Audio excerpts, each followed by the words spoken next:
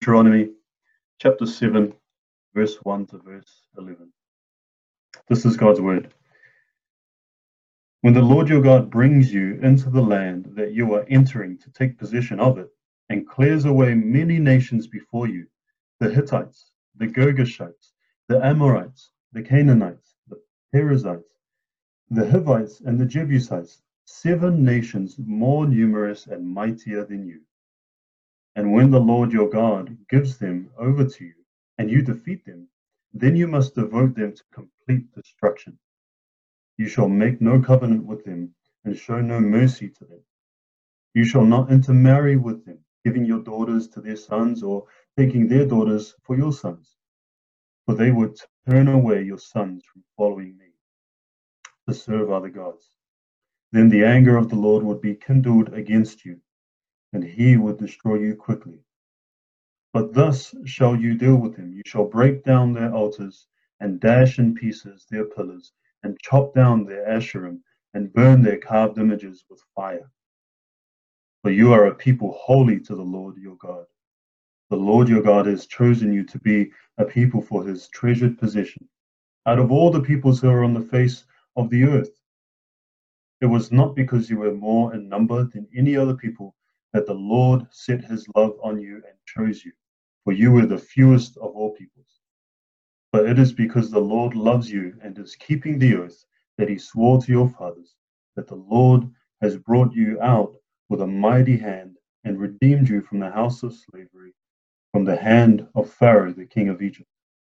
Know therefore that the Lord your God is God, the faithful God who keeps his covenant and steadfast love with those who love him and keep his commandments to 1,000 generations, and repays to their face those who hate him by destroying them. He will not be slack with one who hates him. He will repay him to his face. You shall therefore be careful to do the commandment and the statutes and the rules that I command you today. Let's pray.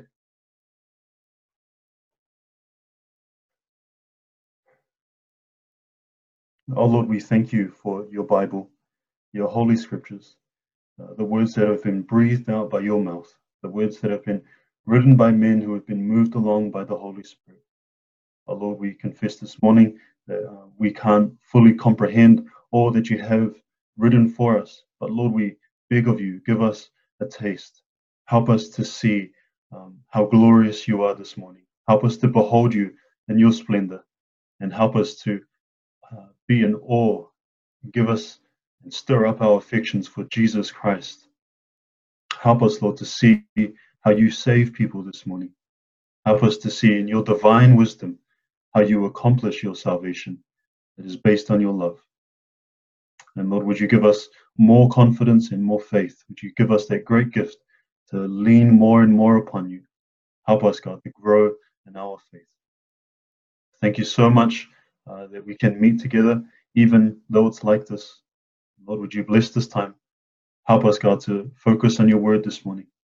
Help us to be attentive to what you want to say to us. And Lord, would you stir us up and cause us to react as we consider your words in your Bible. We pray these things for the sake of Christ and in his name. Amen. Oh, well, friends, we have such a glorious topic this morning that it's quite intimidating to consider it. And there's a lot of controversy and a lot of arguments around the topic we'll consider this morning. But we just want to see what it says here. We want to know what God is saying, and it really does glorify him as we consider this. So every day we make choices. Every day there are things that we need to consider. There are options that we weigh up against each other. In fact, soon we're going to have an election. And our election coming up, it requires us to vote. And when we consider those who are calling on our vote, those who are campaigning for us to make a decision to vote for them, they give us certain conditions. They say, vote for us because we will do A, B, C. Vote for us because of our qualities. These are our qualities. These are our qualifications. Vote for us based on these things. vote for us based on our policies. And so we can understand that when we make choices every day, we make them based on conditions. You can also think about a job. So when you go for a job, you give people reason to choose you over other people. You put on your CV perhaps that you have experience in this area. You put on your CV that you have qualifications that are related to the job you're applying for. And I've been a part of a couple of interviews with a couple of the companies I've worked for, and you're looking for the person who is most qualified with the experience and the qualities that you want for the job. And so you make decisions based on the conditions that they bring. You make conditional decisions. And this morning, as we consider a choice that God makes, and I'll turn your attention to verse 6. It says, God has chosen you to be a people for his treasured possession. We see that God works in total contrast to what I've just described. The decisions that we make on a day-to-day basis are based on conditions. They're based on things that we know about other things. We weigh things up against each other. But we see here in these verses that God hasn't chosen Israel based on our decision making. In fact, it's totally foreign to us to make a decision the way that God has made it here. God's decision of Israel is unconditional. And let's consider that for a little while. Look at verse 1. And just at the end of verse 1, he says, he names these 7 nations and he says, they're more numerous and mightier than you. Now, in an Old Testament context, if you were one nation and you wanted another nation's support, you would go to the mightiest nation with the most numbers. You would go to the nation who had the biggest army. You would go to the nation who had the most wealth. If you wanted partnership with a nation, you would go for a nation who externally looks like they're the nation who would win a battle and gain victory in war. You want someone who can carry out the needs that you give them. And God here says, my decision is not based on those things. And it's not based on those conditions. It's not based on whether Israel was mightier or more numerous than any other nation. In fact, he says, you weren't. There are 7 nations listed here that are mightier than you, that are more numerous than you. And this is backed up again in verse 7. If you look down there, it says, it was not because you were more in number than any other people that the Lord set his love on you and chose you. So God did not choose Israel based on, he did not set his love on them based on their numbers or their might. And another thing to consider here is Israel was a very unfaithful nation. Throughout the 40 years in the wilderness, they carved image, they complained and they grumbled, and they were unfaithful to God. They were easily led astray by others. And it's evidenced here because Moses says, look, you need to be careful. Over and over again, he says, be careful. You're going into this land and I know you're going to be unfaithful. Stop being unfaithful. And it's not because they were faithful. It's not because they were holy. And if you look at verse 6, it says, for you are a people holy to the Lord your God. The Lord your God has chosen you to be a people for his treasured possession. In other words, you're not chosen because you were holy. You were chosen to be holy. You were chosen to be set apart. You're not chosen because you're set apart. You're chosen so that I can set you apart. And we see here, friends, that God's decision for Israel is not based on anything that Israel presents to God. God's decision for Israel is not influenced by Israel's job history. It's not influenced by Israel's qualities. It's not influenced by anything to do with Israel. In fact, God's decision for Israel is outside of Israel. And you know, if we take the New Testament seriously, if we take Paul seriously when he says in 1 Corinthians 10 that these things are examples for us, we take him seriously in Romans 14 when he says that these things are for our encouragement and for our instruction, we can know that these things have some application to us. And Ephesians chapter 1 just goes right out and gives us some parallels to this. In Ephesians chapter 1, from verse 3 to verse 6, we see that we are chosen in God. Does God choose people today? Yes, he does. And how are these people chosen? Well, friends, they're chosen in the same way that the Israelites were chosen, not based on any condition that we give to God.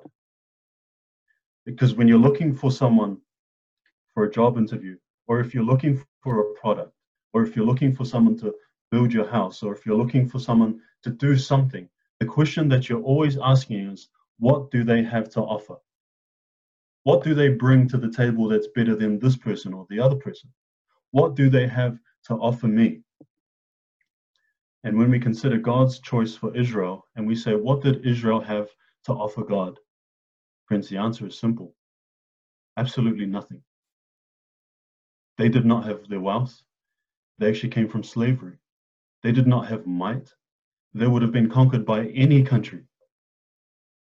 So what did they have to offer? Nothing except unfaithfulness, disobedience, and sin.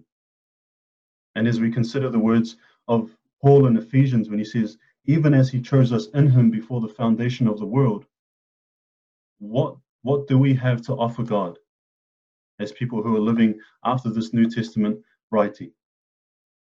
What do we have to give God? Why would God choose any one of us? What reason do we give him to choose us? What do we have to offer? Friends, exactly what the Israelites had to offer. Absolutely nothing.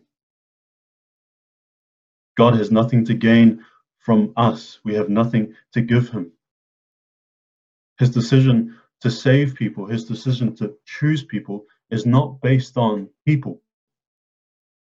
And let's consider for a moment that it was, and how terrifying it is to think that if God chose us based on our performance, based on our history, based on our qualities, based on what we have to offer. Would you look down at verse 10? It says that God repays to their face those who hate him by destroying them. He will not be slack with those who hate him. He will repay him to his face. The only thing that would come about if God chose people according to them, people according to people's qualities and all of the things that they have to offer, God would not choose a single person, not a single one. In fact, if God only worked that way, all that we would get is what we deserve. And we see that there in verse 10. We would only deserve destruction. We would only deserve to be abandoned. We would only deserve what we have told God that we deserve, alienation from him and punishment.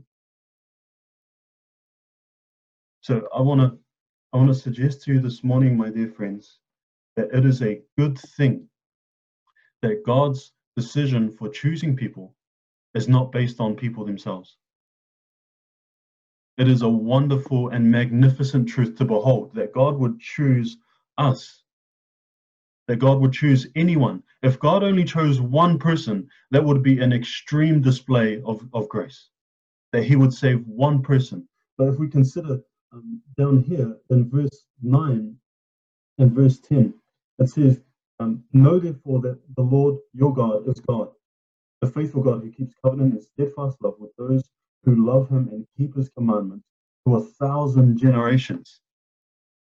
God has not just been pleased to save one person, and if he did, God is God. And that would be an extreme and marvelous display of grace to save even one. But here we see that to 1,000 generations. Think about the magnitude of that number. In Revelation chapter 7 and verse 9, John gives an account of what he sees in eternity in this great vision of his. And he says that there is a multitude of people that no man can count.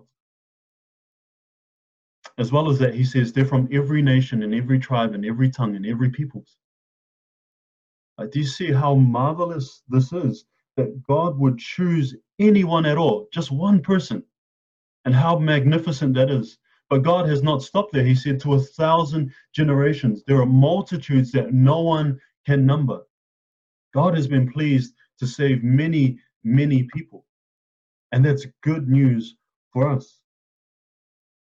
And my friends, I want to turn our attention again to Ephesians. It says that he has chose us in Christ before the foundation of the world. And so we can ask the question, when did God make this choice?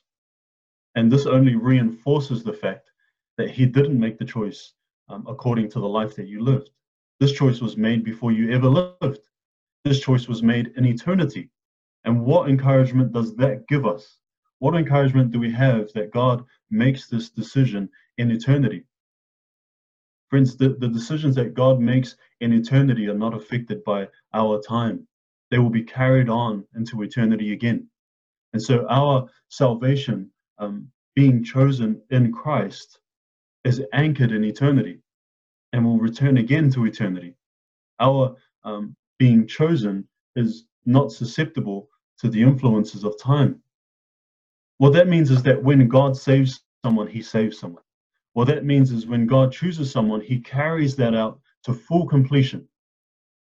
It means that God is fully capable of not only choosing to save, but saving to the uttermost. He will save indeed. He will save to the end, because this decision is made in eternity and carried through into eternity. Not only that, but in verse 5 of Ephesians 1, it says, this is according to his will. And that's an encouragement to us too, because God has a perfect will, unlike us. God has a perfect will, untainted. And his will is not influenced, again, by us. His will is carried on and completed. And so we find encouragement there that not only is God's choosing based on his love, not only is it anchored in eternity, not only is it in Christ, but it's according to his perfect will, and his will be accomplished. And so God will save. And then again there in verse 6 of Ephesians 1, it says the result is to the praise of his glorious grace. Now, all of this choosing that we see here, that's not based on us, because we have nothing to offer. This choosing that God does, that's based on God's love, that's according to his will, that's anchored in eternity. It also results in the praise of his glorious grace. And so I hope we see there this morning that the reasons to come to God are stacked. The reasons to come to him are just numerous, and they're compounded and piled on each other. The reason to come to him is because it's not based on you. And that could be a thing that people are turned away from God by. You know, they say things like, you know, I'm just not good enough. I'm not holy enough. Well, then for that exact reason, come to him. They may say, well, I don't know if I'm one of the chosen. Then for that reason, come to him. Do not turn away. Come to him. Now, any reason that we have to run away from God is more of a reason to come to God. And so we should think about those things seriously. If this morning you are considering whether you should come to God or whether you should not come to God, all of your reasons not to come to God are better suited to be reasons to come to God. And the reasons we have to come to him are numerous. And one more thing I want to just put onto that is, I've already said that this decision that God made to choose Israel is based on his love. And would you look down to verse 7 with me again? It says, it was not because you were more in number than any other people that the Lord set his love on you and chose you. For you are the fewest of all peoples. And so he's saying that God set his love on you, not because you were more numerous, not because of anything that you had to offer. God set his love on you because, in verse 8, the Lord loves you. And now this might sound quite circular, but what he's saying there is that God set his love on you because he loves you. What greater, more unbreakable reason is there to marvel at this than that God loves you because he loves you? Or that God loves Israel because he set his love on Israel? God set his love on Israel because he loves Israel. And we see in the New Testament, friends, that the true Israel are those who are found in Christ. And so a question to you this morning is, are you in Christ? Do you know Christ? Because those who are chosen can only be chosen in Christ. And just a couple more things here is this should encourage us, because the salvation that God brings is unstoppable, because it's based in eternity, because it's based on His love, because it results in His glory, because it's according to His will. His salvation is unstoppable. And so this morning, if you are considering whether or not to come to Christ, what is stopping you?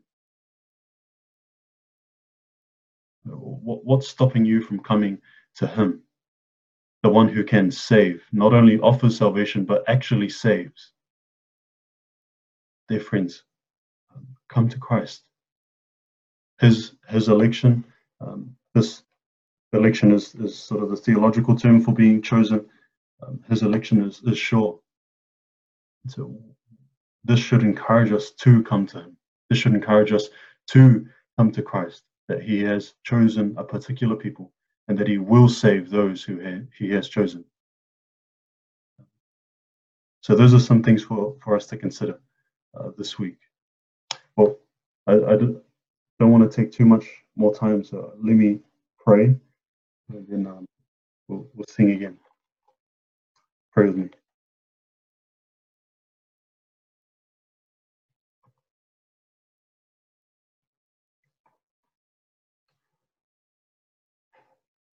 Lord, thank you so much that you know the beginning from the end. Lord, thank you as well that you have ordained the end. Not only that, Lord, but you have ordained the means to that end. Lord, we thank you that people are chosen by you, not based on anything that they have to offer, because if it was based on anything we had to offer, we would only meet destruction. But we thank you that your election, your choosing, is based on your love, and that it's based on your eternal will and your eternal decree, that it's based on and anchored in eternity. And thank you, Lord, that that is a way that you have chosen to glorify yourself, by saving people that you have chosen. Thank you, Lord, that nothing can stop you from accomplishing your will. We thank you, Lord, for the great gift of evangelism, which is only highlighted by election. I thank you, Lord, that we have that great privilege of using the means of grace to accomplish the ends. So we thank you, Lord, for the gospel, for the good news of Jesus Christ who died for sinners. We thank you, Lord, that we can understand in some part that you are a gracious God. You are overwhelmingly gracious, Lord. We could not get anywhere with you apart from your grace. And Lord, would you help us to enjoy and to marvel at and to be in awe of these wonderful, deep doctrines, and this one of being chosen. We thank you too that there in Deuteronomy 7, it says that verse 9, God is God. And Lord, you are not bound by anything. And Lord, you are the one who decrees things, and you are the one who ordains things. You are God. And Lord, help us to remember that in our lives. We thank you too, Lord, that we see not only in Deuteronomy 7, but also in Ephesians, that you have saved us, not because we were holy, but to be holy. You have saved us to holiness. You have saved us to be your prized possession. You have saved us to be adopted as your children. Lord, what marvelous and glorious truths we see there in your word.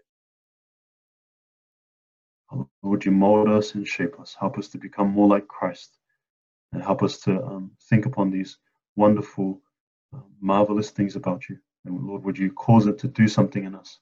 Help us to be humble, Lord, because we are not chosen because of anything that we've done. Help us to be like Christ, who was the example of humility. And Lord, would you spur us on to evangelism? Would you spur us on to spreading the good news? Because we know too, Lord, that everyone who truly calls upon the name of the Lord will be saved. Lord, we know that they can't call on whom they have not believed, and they can't believe on whom they have not heard, and they cannot hear without someone preaching. So help us, Lord, to be people who preach your word and who share your gospel. We know too, Lord, that people won't preach unless they are sent. So for us, Lord, who are not particularly gifted in preaching, Lord, help us and burden us with a great feeling of supporting ministry, of sending people to do your work. Be glorified in all of this, Lord. And Lord, would you receive all your glory in the end? And would this all be to the praise of your glorious grace? We pray in the name of Jesus and for his sake. Amen.